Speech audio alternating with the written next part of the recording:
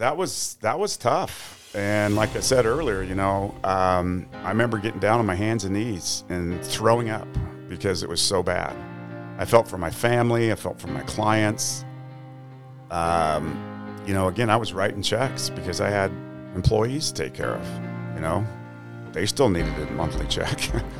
So, but everybody needs to go through one of those times to learn how to be tough and learn how to see the moment, see the opportunities.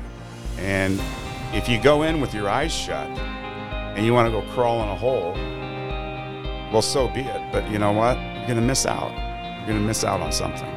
And I took advantage of it. And that's when we went out and bought some real estate. And business was slow to recover. That didn't happen quickly, but it did. And finally, by the time we got through that, my business is back doing better than it ever had.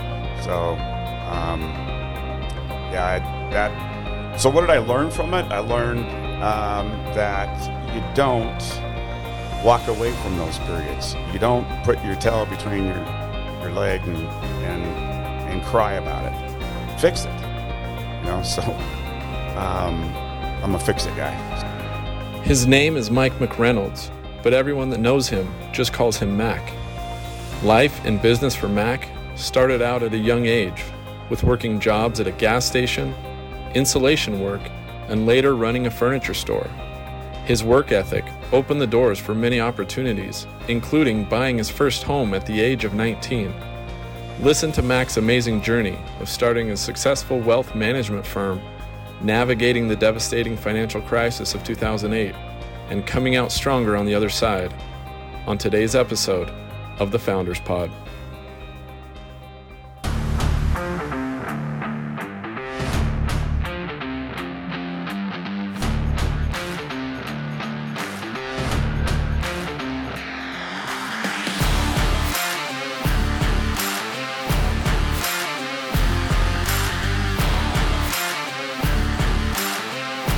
The Founders Podcast. Listen to the stories of how everyday extraordinary people start amazing businesses. Hear how they overcome the odds and find success in the entrepreneurial world. The up and down, the good and the bad, and everything in between.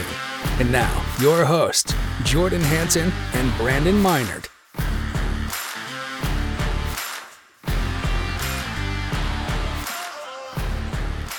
Okay. We're here, in with a bang, right? With a bang. Welcome, everybody, to this week's edition of the Founders Pod. I'm here. My name's Brandon Miner. I'm here with my co-host, Jordan Hansen, and Matt Lamb. Welcome.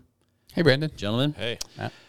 Really excited to bring our guest today. I've known him for a little bit of time. A friend of mine, actually related to one of my co-workers at United Commercial Insurance, but somebody that's had a long career in financial advising.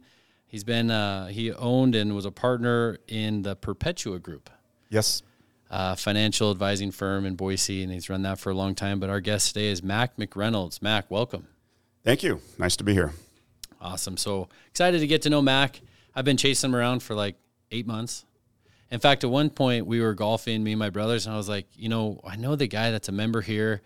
And he's the dad of one of my coworkers. I'm trying to get him on. And then just a few feet down from me was Mac on the driving range. And I was like, speak of the devil. There he is. And I was like, can't get away from me. Did you ask him then? I did. Yeah. Well, Mac, you're big into cycling. Yes. Mac's a very fit guy. And he's like, look, I'm cycling Oregon, cycling to Hawaii.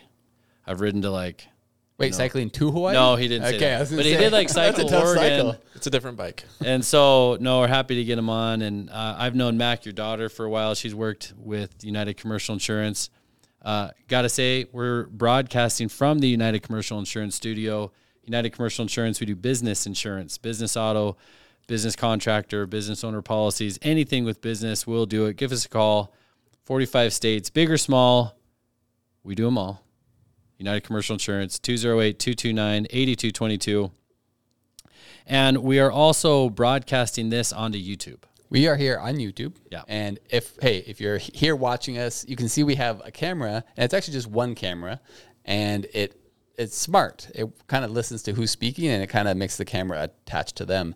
But it does a max of 3 in the individual shots, and at the top you can see over there. See up here. Up here you can see the panoramic up there. But so it may fade in and out as people talk and don't talk. Some of them will go in and out because it just selects the 3 most recent speakers. Yeah. I thought it was the 3 best looking at that time. And you're At that- at the time they're talking. Well, it's going to be on me the whole time. There you go. All 3 cameras on back. Well, we have a big following on YouTube. Right. You know, so we got to put that out there. I think we had Huge. 17 viewers as of last check. So essentially viral. Brand in new, our right? world. That was the first video. But out that's there. up how many percentage points over what it was before? 170,000%. Yeah. So I that's don't know about that math, yeah. but sure. Whatever unlimited percent from 0 is, that's where we're at. So we're going to get into it. So Mac, thanks for joining us. To get started, if you wouldn't mind, we have many viewers all over the world, but sometimes our viewers are like, look, we don't understand what your guests do. So if you could describe what you did for Perpetua Group, your role and kind of the day-to-day functions that you accomplished there. Well, it was a 37-year career, so started right out of college. But I was kind of an entrepreneur from the very beginning. You know, I remember just out of high school, I bought and sold cars, and that's what I wanted to go into. I wanted to own a car dealership. But the aggressive person I wanted to go quick and didn't have the money. So anyway, got trained and licensed mid-'80s. In the business, went to work for a big Wall Street firm, and then in When you say in the business, that means like the finance industry. Is that what you're saying? Yeah. So in our business, you're an entrepreneur from the very beginning. You're building a book, right? Mm-hmm. And it has some value, but over time, I could see that I needed to go independent. So I did that in 1997. Left my business, just walked away from it. And started over. So that's a kind of a risky thing to do when you have 3 kids, you know, to step away from a business. You're making a lot of money, but you just go capture that business. It's like if you're in the insurance business and you shut down and started somewhere else, you move all your clients over. But initially we called ourselves, quote, stockbroker. You know, that's what it was referred to back then. But over time we became independent. We did that in 97. Like I said, I left a Wall Street firm, started our own firm, and with one partner at the time. His name was Bob Rathbone, so we called it Rathbone McReynolds. That's like a long website domain, you know? Rathbone McReynolds. Yeah. It's a good website. Yeah. So so we went independent. We left our business. It was a scary thing. I got to tell you, it was a scary thing. Because you went from making a lot of money to no money. And it took about 6 months to get back on track. But then we took on another partner. So we had 3 partners. You know, we were managing close to $1 billion in assets. So we had a pretty good sized firm. And then So Mac, I'm going to stop you real quick. Yeah. So what was the major thing that pushed you into starting over and kind of breaking off and going out on your own? And how did you feel during that time? Wanted the total independence, you know, because when you work for a Wall Street firm, you're still kind of an employee, right? Even though if you're successful with the firm, they let you go. They let you do what you need to do. But the value of my business wasn't nearly as much as if I went independent. So I read a book way back when. It's called Built to Sell. I'd recommend it to anybody that has a business. It's a quick read. You can literally read it in 2 days. And it taught me a lot about how to set your business up for success as well as being able to sell it. And, you know, I always said I have 3 assets. I have my real estate assets, I have my stock investments, and then I have what my business is worth. And they were about a third. And so I wanted to maximize that. So that my motivation there was to maximize the business, the freedom to run your own business the way you want to. We became more true advisors. We were money managers. We managed our own assets. So it was the right thing to do, and I do not look back on that at all. Although at the time, like I said, it was a scary move. Sure. So again, just to recap a little bit, it was you were, in short, like a financial advisor. So if I have wealth or money, I want to just have decisions, help with how to allocate that wealth. You're the kind of guy I would talk to, or to be more like businesses helping with their pension plans. That both? It's both. It's both. It's both. It's wealth management. Yeah. Our firm mostly dealt with high net worth people. We had some businesses just because a lot of our clients were entrepreneurs, and so they had businesses as well. So we would do their retirement plans for their businesses and manage some of their assets as well, and whether it be just the cash assets or some of their assets they want to grow. So it was a fairly broad spectrum, but we focused mostly just on high net worth individuals.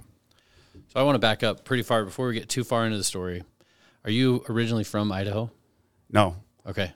Born in Orange County. Was a Rams and USC Trojan fan. Okay. Still? Rams won the Super Bowl last year. Yeah, not bad. It took a while. It took a while. So even when the Rams moved out, you followed them to St. Louis, Yes. right? Yep. There was. And then Yep. pretty happy when they moved back? Or did Oh yeah. Yeah. Yeah. Bucket list is to go down to SoFi too. I gotta do that someday. So anyway, last year was a great year, but I'm just from LA, so I have those roots.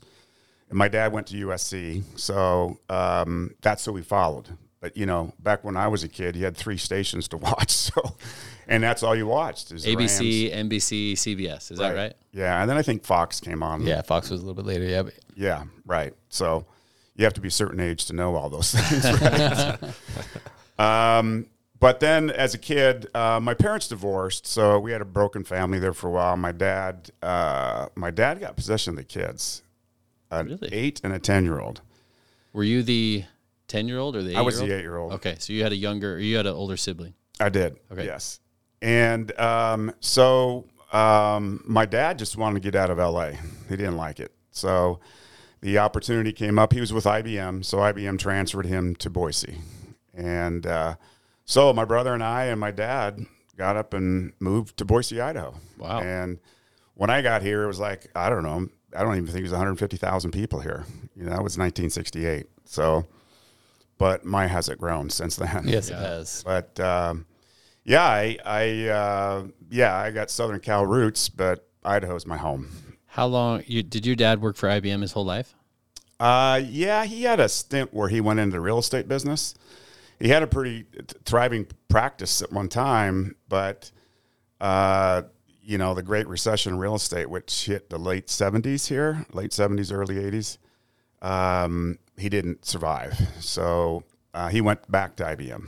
What did he do for IBM? He basically ran the division that fixed all the parts, so he was a techie. But as you recall, IBM was the Select Track typewriter, which at some point became a computer, right? But it was mostly typewriters back then. But it was a good career for him, and he ended up retiring from them at age 52. So, it was a downturn there that he went through. But so I just graduated from high school at the time this was all happening. Got accepted at University of Washington. That was a plan. And then my dad said, that ain't going to happen unless you want to take out student loans or something to get it done. So I had to change events, and I just said, well, you guys go on. I'm just going to stay here. So I bought a house at 19 years old. That was my first investment, so to speak. Worked out well. I mean, Where'd you get that money? Yeah. I always worked. So it's just you'd saved up during waiting tables? Yeah. No, actually, my first, I worked in a gas station. I did insulation work. But my real step up was, and it's got me through college, is I worked for a furniture store. They had 8 stores. Started in the warehouse as a kid, and then became the main buyer for all the products. So I used to travel around and go to shows and stuff. As a teenager? I was about 20 at that time. So after you'd purchased the house? I made enough money doing that to buy the house. Now, did you? I mean, back then, I Sure. I think $3,000 or $4,000 was my down payment. Right. I mean, a house is only $40,000. Yeah, but annual salary is like $35,000 or $40,000 a year. Well, not back then. It was way less. It was less than that Like even, right? 10 Yeah. to 20 or? Yeah, I think, I was probably making $25,000 a year. As a Feeling kid. good. I was making more than a lot of adults. Yeah. Yeah. But I ended up running the whole franchise at the end. I was like, vice president of operations at 21, the whole operation at 21 years old. I ran the retail stores, did all the buying, traveled among all the stores. We had promotions, and I had to show up for all those. But I was doing this while going to school too. I was working 60 hours a week with a full-time, credits, and it was hard. It was hard. But I always had a good work ethic. Work hard, play hard was kind of my motto for forever and ever. But it kind of introduced me to entrepreneurship too, because me and the owner ran the business. Yeah. And but after so many years of that, it was a great launching pad for me. It really was. I learned a lot. I had like 50 people who were working for me, and they go, "How does a punk kid like you get in a position like this?" And I go, work hard. I would say that work hard ethic really came in high school when I played football for D. Pancratz. What high school did you go to? Bora. Oh, Bora High. Okay. Yeah. D. Pancratz is, my Lord, my Savior, my father, my father-in-law, and my coach were the inspirations of my life. Okay. He had a work ethic. That's the reason Bora was just so good all the time. Yeah. I mean, we won state championships almost every year. Things have changed since then. But work hard pays off. And I had a lot of energy. So I was driven to work hard, and a lot because of that coach, which inspired me. And so that's when I got, and from there is kind of when I started to go, okay, I was buying and selling cars at the same time, make $500 to $1,000 in a car. And then the decision was, is this the long-term place I want to be in retail? And I go, nah, it's not going to happen. So anyway, a guy I knew, he liked me. He liked my personality. He liked the way I looked. He goes, you'd be really successful at this business. So while I was working there, I went out and studied, and it takes a while to get your license, but you got to pass a lot of exams and everything else. So I did that, and I still hadn't graduated from college yet. Okay, back up a second, because at the time you weren't going to go to University of Washington, so you bought a house and then you enrolled at Boise State. Boise State. Yeah. And then what was your major at the time? Finance. When I first started there, it was just general business. But now that I was getting into the finance business, I wanted to get a finance degree, and math was always my best subject, so it coincided with that as well. So your dad, when you were growing up, was he like, look, Mac, don't go out on your own? Like IBM, like find a stable company, work for that company for forever, have him pay the bills. Like, what was his advice to you? Did he ever sway you one way or the other? He always told me that I was a very independent guy. And he says, I never worried about you. Never worried about you. You always made good decisions. And he didn't coach me. He said, do what you feel. Do what you want to do. So he wasn't saying you need to go get a job or you need to do X. Like that work ethic that you had is pretty remarkable. And, usually parents are saying, hey, go get a job, go do this. And that's kind of where it starts. And just wondering if that was the case for you. Oh, yeah. I mean, I had to pay for my own car. These days we buy cars for our kids. I'm guilty of that. No, I had to go out and make money to buy a car. Bought a horse, had a horse that I took care of as well. And then high school, between football and all the other things, high school was very fun for me. I had a lot of fun. Riding your horse? Well, by the time I got into high school, I had sold the horse. You're done with the horse. I was gonna say, I just wanted to picture like Mac there riding his horse, playing football, school. selling his cars. Yep. There you go. He's like, I don't personally drive cars. Yeah. But Yeah. Well, I always had one or two of them all the time, and every 6 months I'd drive it for a while, Yeah. and then sell it.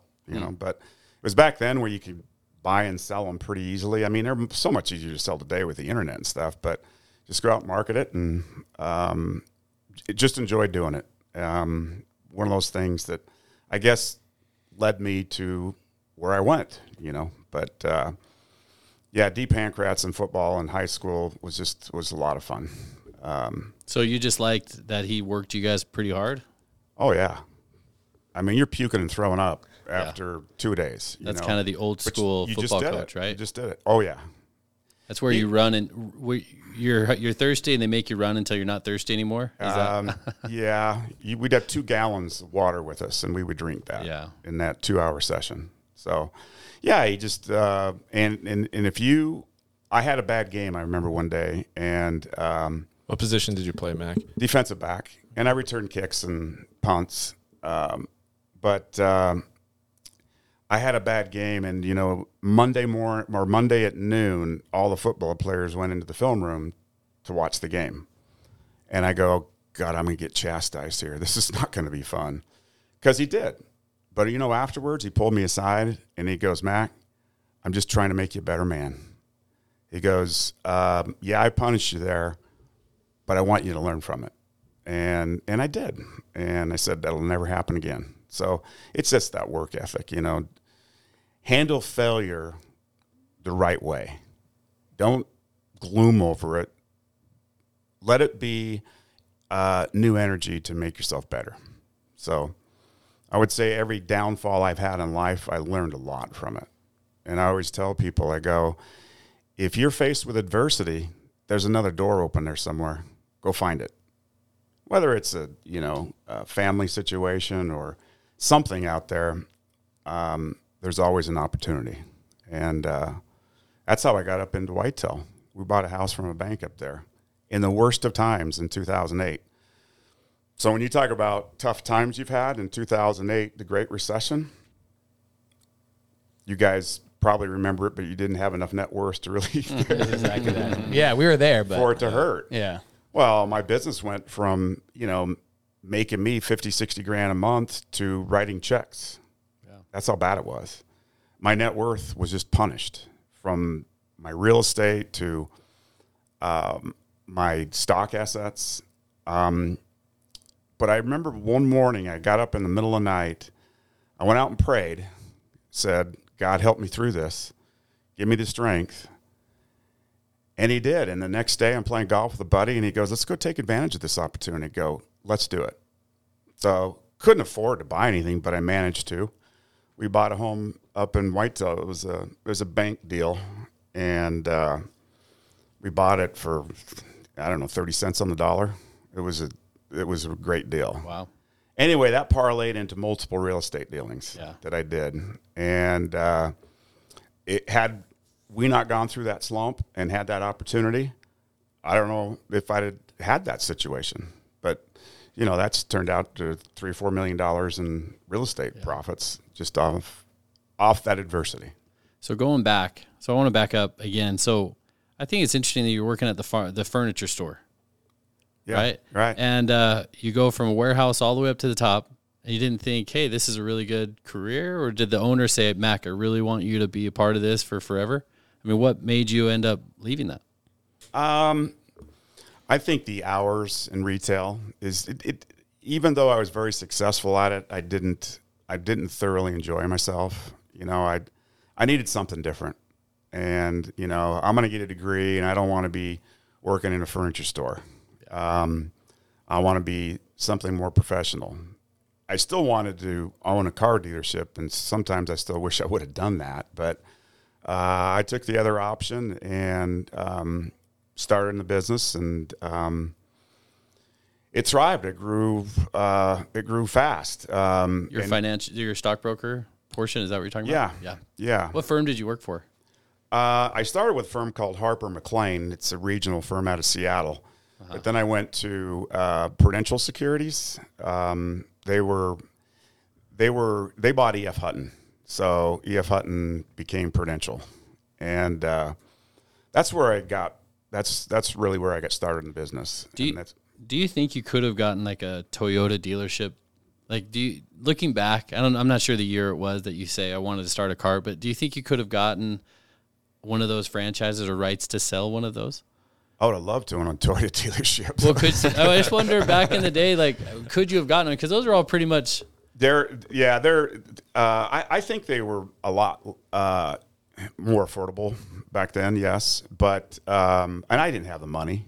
So you were just thinking of doing a used car lot, like Main Street, like used cars, buy and sell, auctions? I could have done that, yes. But ultimately, Lyle Pearson that sells, Porsches and what do they do? They don't do Audis. What else? Lexus, Range Rovers. Those are the kind of cars I want. I mean, if that was the business that I wanted to own, that would have been the one. Yeah. And I knew a guy that worked there. He wanted me to come work for him. But so how I had to have done it is probably worked in the business for a while and worked your way up. Yeah.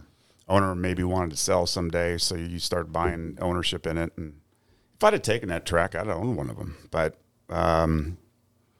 didn't. But it was an inspiration I had at the time.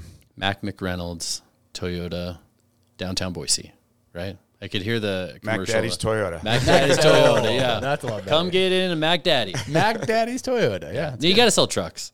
Yeah. Don't you think? That'd be that's better, like a truck dealership.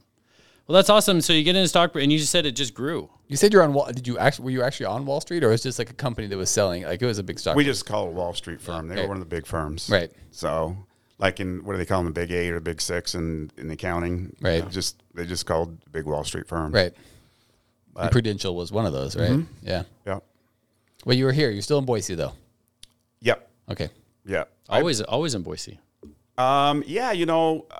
My current wife Kim, she was with me the whole way.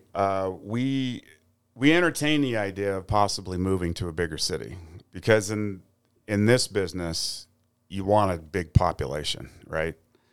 But we were also, we knew we were going to have kids, and we thought, do we want to raise kids in San Diego or Denver, or do we want to do it in Boise? And cost of living back then was way less than those two cities. I don't know if it is anymore, but back then it was. So you might have not made as much money, but you would have still net been fine. And I love Boise. I love the outdoors. Love to ski. We had a large network of friends. That is what you kind of build on to build your business, you know? So I just felt it was better to stay here, and I'm glad I did. I love Boise. So what year do you think you started, you did finances and you went to Prudential. What year would you say you were in Prudential? You went to Prudential? That was 86, 87. 86, 87. So about 10 to 11 years before you went off on your own. Yeah. So did they have an office here? Because I know there's like JP Morgan's around, and it's just like one guy in there and representing JP Morgan. I think it's JP Morgan. Anyway. No, we had like 20 producers and in the office. Okay, so there was like a big office where you're there. Mm-hmm. And is it mostly like direct sales? Like how do you find customers? Back then, you just cold called. It was just cold call, right? You just had a list. You go down the phone book. And you just went to events, and one I started with was Boise State, my alma mater. Did a lot of events for them, whether it be in the BAA. I was in the coaches club. Mm-hmm. You meet people with money there. So you were looking for individuals with high net worth, or would you were trying to get, I know you did both businesses and individuals with high net worth. When you go to these events, are you looking for a business or are you just looking to rub shoulders, meet people? I would say the latter. Yeah, just meet people with money. You sit down and have lunch with them and learn a little bit about them and find out if they have some needs that maybe you can help them with. What would those needs be? Growing net worth. Okay, so I have an okay amount of net worth, and then you're going to come and say, well, but I'm more ambitious. That's an example, right? You'd be like, they would say, yeah, I got some money here. I just don't know what to do with it. I want to grow it. Is that kind of how it works? Yeah, but growing net worth is accumulating assets as well as growing your existing assets. Sure. So that's what we managed, and we set up plans for people, so put them on track. And some people like to see something in writing that shows them where they're going to be. Yeah. And so we would do that. But I enjoyed managing assets. That's what I did. I still manage my own assets. I don't have anybody do it. I could, but I choose not to. I just enjoy the whole aspects of stocks and Wall Street, and it's painful sometimes. But like we've been through some pain here just recently. But Right. Every time I've been in a tough situation, coming out of it, my net worth is taken on a new level. Right. Whether it be in my business, because I took advantage of the business and acquired more clients, or took advantage of opportunities that were there. So I guess if you'd say, how did I build my net worth? I did it through opportunities. When everybody was hiding, I was searching, so I think most good businessmen are that way as well. They look for opportunities, but got to deal with some pain along the way too. But pain can be good. So 10 years, you're at Prudential, 11 years, and it seems like you were pretty happy. It seems like you were performing well. Yes. Now, Matt had asked before, you had the thoughts of, I need to go on my own. I need to do this on my own. Yeah, and I said earlier, my motivation there was to build a business to sell. Because you read that book, Built to Sell, which I think I've read. Yeah. Yeah. And it just said, I told myself, I can't do that working for a firm. Mm-hmm. I need to own it. I need to own it entirely. When you work for a firm like that, they ultimately own the book. They have the control.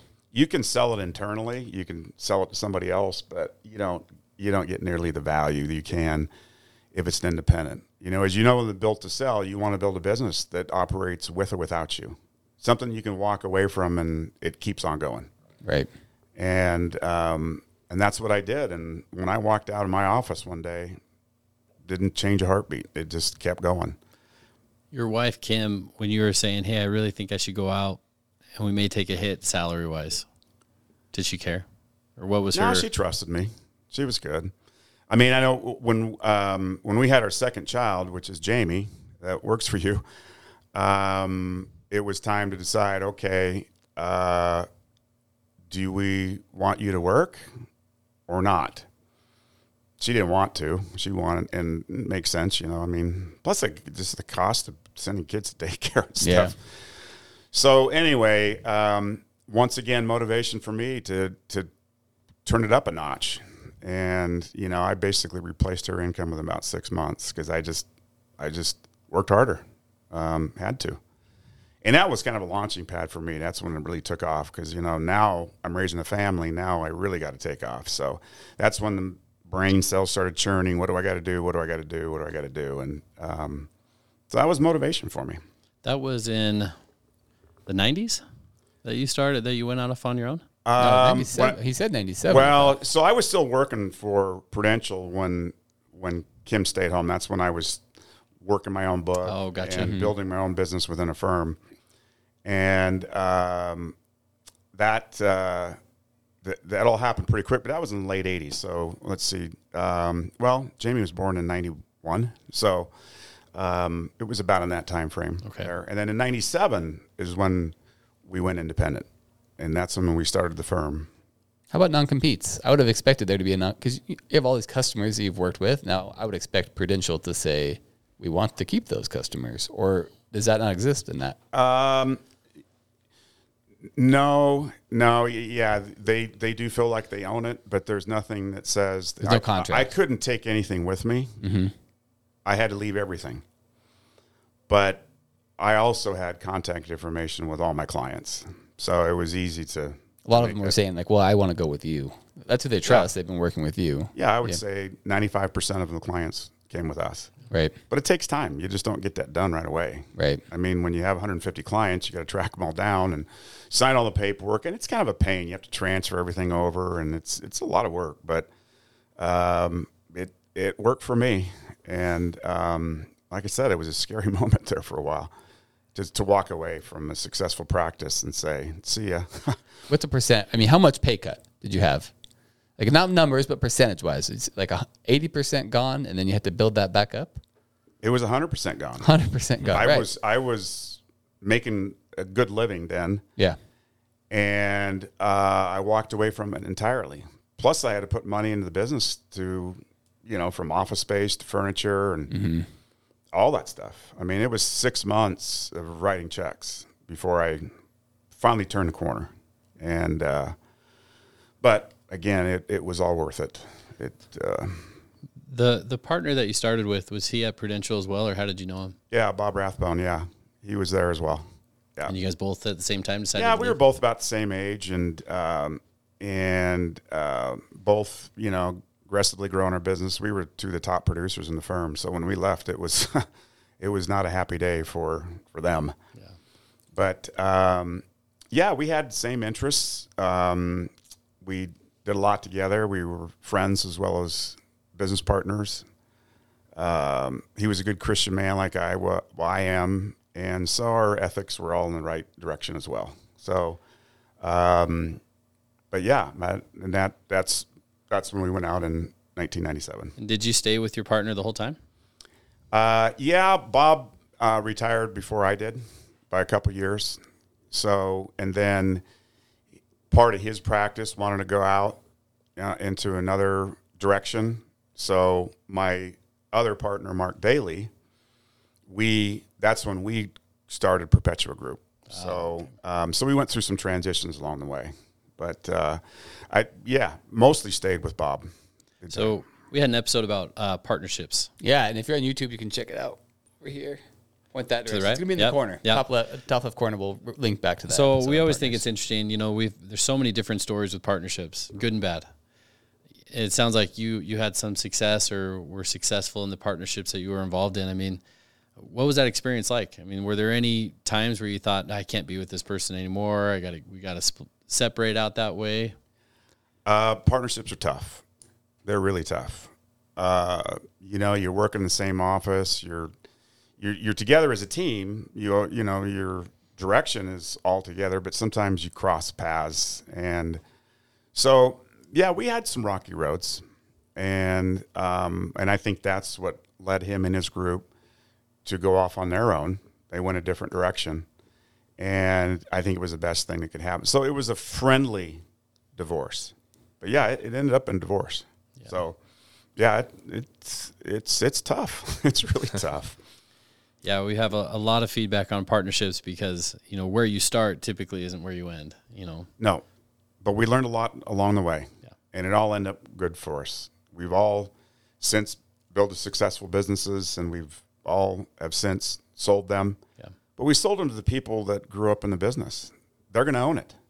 After we're paid off, they own it. So it was a good deal for them too. Good. So would you recommend it? Let's say there's a new financial advisor. He's opening his practice. He's trying to decide whether he partners with this guy or not. Would you say yes or no?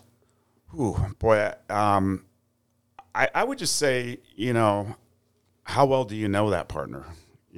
How comfortable are you with that partner? Have you had enough experience with that person?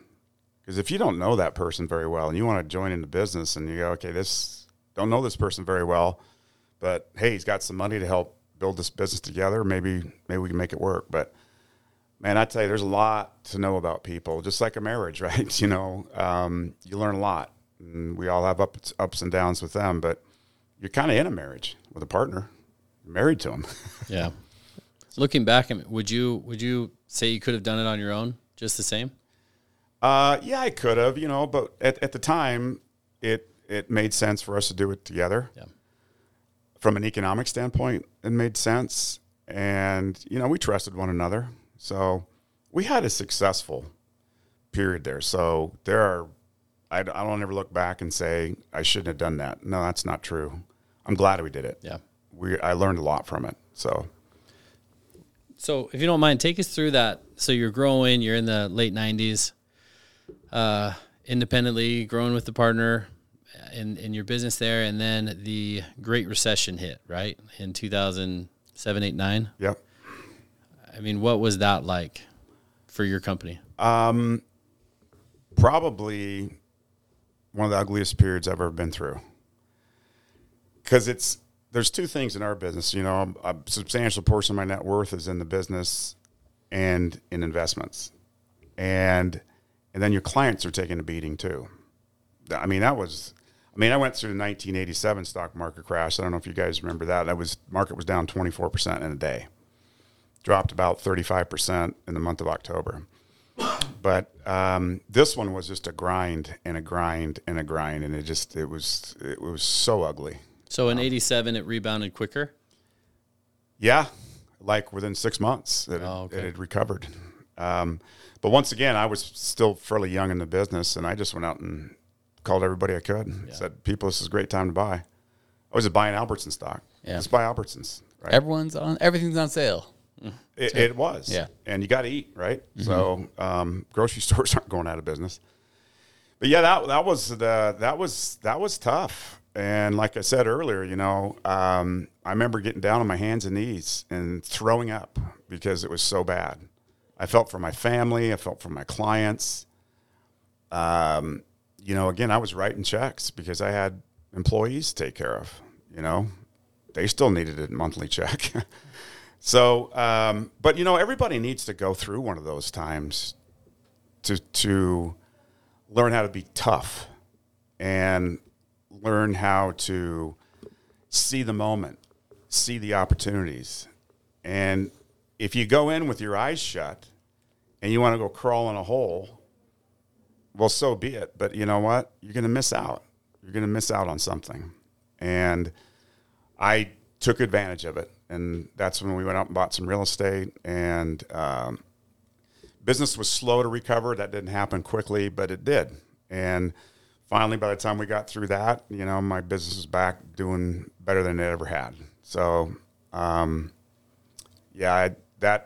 So what did I learn from it? I learned that you don't walk away from those periods. You don't put your tail between your leg and cry about it.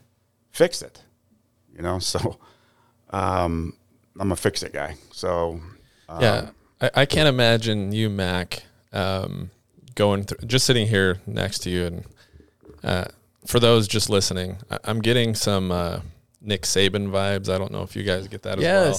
Nick Saban's you know who he is, football coach, right? Tough guy. I have, at the gym I go to over in Park Center, there's guys there that call me coach. Yeah. You look a little bit like Nick Saban. Yeah, They said, you look like Saban. And So I don't imagine you going through these tough times curled up in the fetal position on the floor crying. You did say, you're on your hands and knees throwing up. I don't imagine you saying, we can't make it through this. Was it something where you just said, I've got to be tough. I've just got to grit my teeth and we'll get through this? Or what were those feelings like?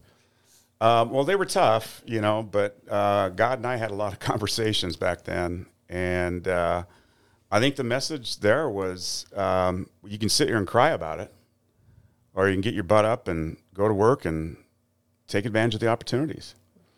And I did. I would not wish that on anybody to go through unless you can learn from it. And if you can, then so be it. I'd preach all my friends and family. They have a tough situation. My advice to them is, well, where's that door that's going to open? What can we find out there that can make this an opportunity? And there always is. I don't have the answer what it is for a lot of people, but there is. And if they get deep within themselves, they'll find it. Yeah. And there'll be an opportunity there. I think it's tough for the financial advisors that were near the end of their career when that time hit. Right. That's yeah. Because, Mac still had a number of years, decade plus, to still kind of rebuild that back. But, man, if you're thinking about retiring in 2007 and that hits, now you got to wait it out another 5 or 6 years, or however long that is. It was horrible for everybody. And we retired a lot of clients along the way. That's what they had us for. And, man, during that period of time, again, the pain came because of my clients too. I had a vested interest in them, and I felt their pain. And a lot of them were at retirement. So, our theory was you can't time the market, so don't try to time them. Just maybe make some adjustments along the way. But you got to ride these things out. And again, had everybody wrote it out and not done anything stupid along the way, it all worked out. And always has, always will. But you got to have that faith too. And I tell you what, when you're down and out like that, how long is this going to take? You know, how much more pain do I have to go through here? But it's like all pain. When you look back on it, it's not so bad. It's like pregnancy, right? You know, you go through a lot of pain. I guess us guys don't know that. But I can say right, but yeah, I've never been through it. yeah, but once you get through it, you know, you forget all that pain. Yeah. So I just look at it. That was my opportunity. So yeah, the pain was there, but it's all worth it now. Yeah. So you have a couple kids. 3. When you were raising your kids, were you grooming any of them to join you in the family company, the family business? And yeah, my oldest Ross, he did an internship while I was going to college with us, and he went through. He saw that pain through that 07 period. I think he came on with me 08. So when he graduated from high school in 07, so I think it was 08 that he was with me, and he saw that pain. He goes, "Oh my gosh, I don't think I can do this." Bad timing on his part. Yeah, to get involved in it. I mean, you are holding hands and dealing with pain all day long from all your clients, and so yeah, he was there for a while, but his interest wasn't high enough. So I said that's fine. So gave him the opportunity, but he was the only one that really had enough interest in it to pursue that.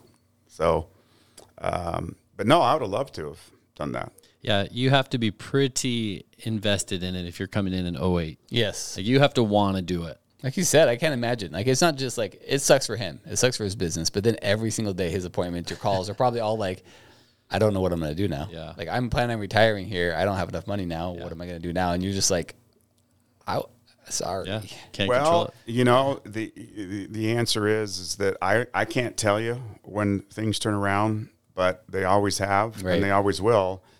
You got to be patient. Right. You know, I have a lot of Macisms, but one is you have to have patience, and you also have to patience with faith, and you have to have faith to have patience. It's a circle. I mean, you know, so in my times of toughness, you know, I got a message that said, just be patient. Just be patient and work out. But then you have to have the faith to have that patience and have patience with your faith, right? God takes you through some turmoil sometimes. He's doing it so you learn from it. And so I don't want to go through any more pain, but I will. We all will. But you know, wrap your hands around it and say, how can this make me better? Yeah. So you're growing, and so you kind of come out of it. I don't know if you split partnerships prior to that Great Recessions, or you started Perpetua before then. Let's see. That was we were firm. We had Rathbone. It was Rathbone, McReynolds, and Daly. Okay. So all and that three was partners. Perpetua. That became Perpetua eventually. When we separated from Rathbone, Daly and we started this new business, and we called it the Perpetua Group. Oh, gotcha. And then I think just 10 years later is when you ended up retiring. Is that? Yeah, about. Let's see. I mean, officially, I was 58 years old, and we're in a conference room with partners, employees, and it just hit me that day because, you know, I think I'm ready to retire. And everybody was floored. Like, what? But we already had the paperwork in place. So we all know what had to happen. I mean, you have to build, when you have a partnership like this, you have to have ways out, right? And so that happened in, that was 2018, 2019. So, yeah, it was about 10 years. So 37 years in the financial advising industry. Pretty much all I really ever did as a professional. Yeah. That's a lot of experience. Looking back, a couple of questions. Would you do anything different besides starting up a car company or a car dealership? I look back on that and said, gosh, that's something I wished I would have done, because then you talk about a business that your whole family could be in. Mm-hmm. You know, I could have had them all in there, you know, at some position or another. I just love cars, you know. I have a classic Porsche. I have a 911. You know, I love cars. And so if I could have done something different, that would have been it, probably. Yeah, I still look back and I go, gosh darn it, we should have done that. Because a car dealership today is worth lots of money. Yeah. That's a different world, though. I mean, you're financial advising, you're going to events, but you're typically an 8 to 5. And then selling cars, That's all retail. day. Yeah. Yeah. I mean, you're going to have employees, but yeah, still it's retail. Yeah, but, you know, with my book Built to Sell, I'd have built that thing so I didn't have to be there every day. You know, You followed the plan. Yeah. So that's what I would have done. But, yeah, later in the years, my business it operated on its own. Yeah. I didn't I was there as a figurehead, but it ran on its own. I always have a pet peeve of when I go to a dealership and you're buying a car and you're looking at a new car and they're like, look, we don't make any money on a new car. In fact, we lose money is what they say.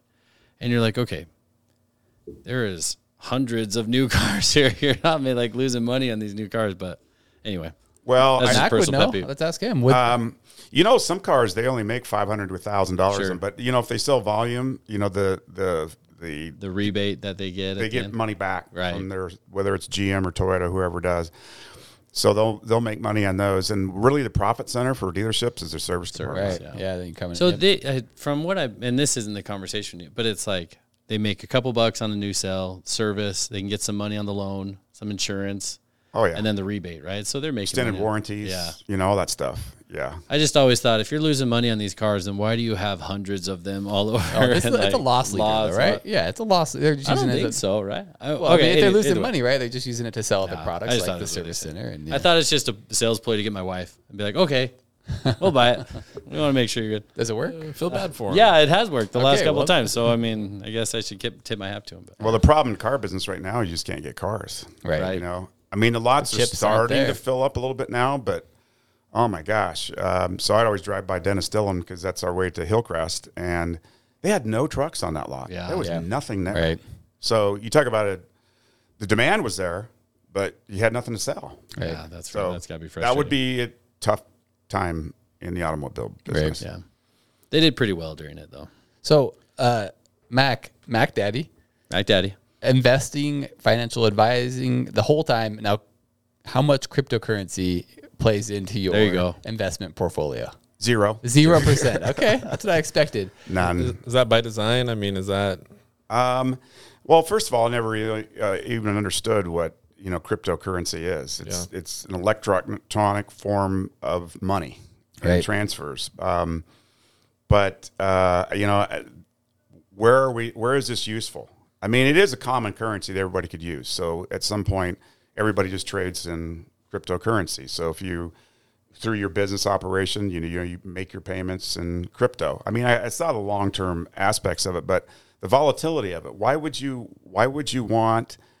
I mean, when I have $1, I know what it's worth. When I have a cryptocurrency, I don't know whether it's going to be $60,000 or $30,000, and it literally did a 60 to 30 here recently. Yeah, in 8 months. I think it's at 16 right It's now. at 16. right? It went from 60 to 16. So. Yeah. So who wants to own that? Oh, I me. mean, who wants to be part of that? who does own that? There'll be trading opportunities in Sure. the business who manufacture the stuff that makes it happen. All the building blocks and stuff that make crypto work. Those are companies that build something to make it work. If you really thought crypto is going to be a future, you buy something like that, like Right. Coinbase or Riot Blockchain, or and toyed around a little bit with those. But no, I've always been told if you don't understand the business, don't invest into it. Right. Yeah. Yeah, that makes sense. So your percentages of portfolio, does it remain? You said a third, I think is what you said before. In my own assets. In yeah. your own assets. Yeah, and I encourage all my kids and everybody build a business, own something. So own third it. business, third investments, and a third real estate. Is that right? Yeah. There's the advice. Everyone heard from It worked well for me. Yeah. So right now, so I sold my business. So over time my value in that has gone down, but I don't have to use any of my other assets either. Right. But otherwise, you just have to rely on your other assets if you don't own a business.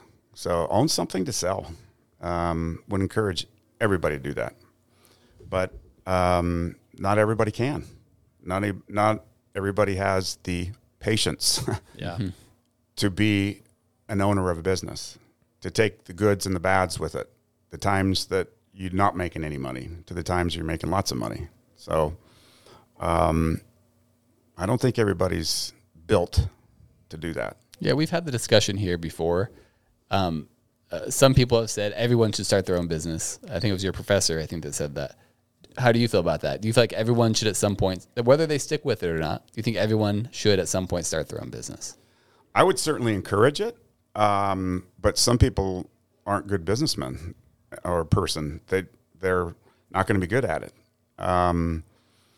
But it sure as heck, give it a try. Good learning experience. I would highly encourage it, but not everybody's suited for it. Sure. And they can't deal with the pain. They can't deal with employees. They can't deal with the fluctuations of your business. I mean, it's tough, but it worked out for me. Mac, would you have any advice to someone coming out of college, looking to follow in your footsteps, what they should do? As in my business, encourage them to go into my business? Just if they're looking to start their own business or even going into financial, or what advice you'd have on somebody looking to go down a similar path? Well, first of all, I'd get what their interest is. Number one, are you able to go out and get business? Are you the kind of person that can knock on somebody's door, go social with people, and do you have the ability to say, I want to manage your money? Some people can't do that. I mean, Brandon, you build a business, you had to ask for business, right? You have people out there asking for business all day long, right? Some people are not built to do that. So, number one, you have to be able to do that. But I was just always interested in business. And I had a finance degree. Initially, I was going to be like an accountant so I understood balance sheets. I understood businesses. I loved to learn about businesses. And I still do it. I spend a couple hours a day just researching new companies, decide whether I want to own them or not, or just find out what they're doing. So it's a way to be able to buy and sell businesses and learn about them. That's what we do. I mean, it's in the form of a stock, but you're owning businesses. You have ownership. It's one of those things, got to own something. Well, stock's ownership, real estate's ownership, owning your own business is ownership. So if they really like the sense of owning businesses, recommending them to clients, if that really is a buzz for them, then it's a great business to be in. It is. You have no limit. I mean, there are a lot of people who have done extremely well in that business, and way more than me in a lot of cases, But anyway, I'd encourage them, but I want to know. I'd want to coach them up a little bit to find out if that's really the right thing to do. I've done that probably 20 times with people, because we always had interns. We had young people come in, and we'd sit down and talk and find out what their interest was. Only a handful of them end up going into business, though. So they got to see what we did on a daily basis. They were in the office. They got to observe, and some bought into it, and some said, "No, this is not for me." So it's a small population that would probably be that, but I would highly encourage it if they knew what they were doing. But I would give them on the path to be independent right off the bat. Oh, really? Yeah, I'd say just go right there. Why start over, right? Right. Yeah, but back then that wasn't. I mean, when you went with a big firm, they trained you, they did everything for you. That sounds hard without. I mean, if you don't know anything, that seems hard without having some training as an employee. Yeah, you got to learn from somebody, and so the best way to probably start is start with a senior person that's very successful in the business, and try to eventually acquire that business. That's probably the best way for a young person to get started. But so what I did, I mean, people were retiring all along the way, and I just ended up taking over some of their clients, and they just hung in there with them, and the business grows. But it's a 5 to 10 year journey before it really pays off. Mm-hmm. So you got to have a time horizon there too. But doesn't any business? Right. Yeah. Right. So what's up next for you, Mac? I mean, you're retired. What are a couple items on your bucket list? Well, so when I took my office into my home a little bit early because I wanted these guys, the firm, all the people that were working for me, I don't wanted them to know what it's like without me there.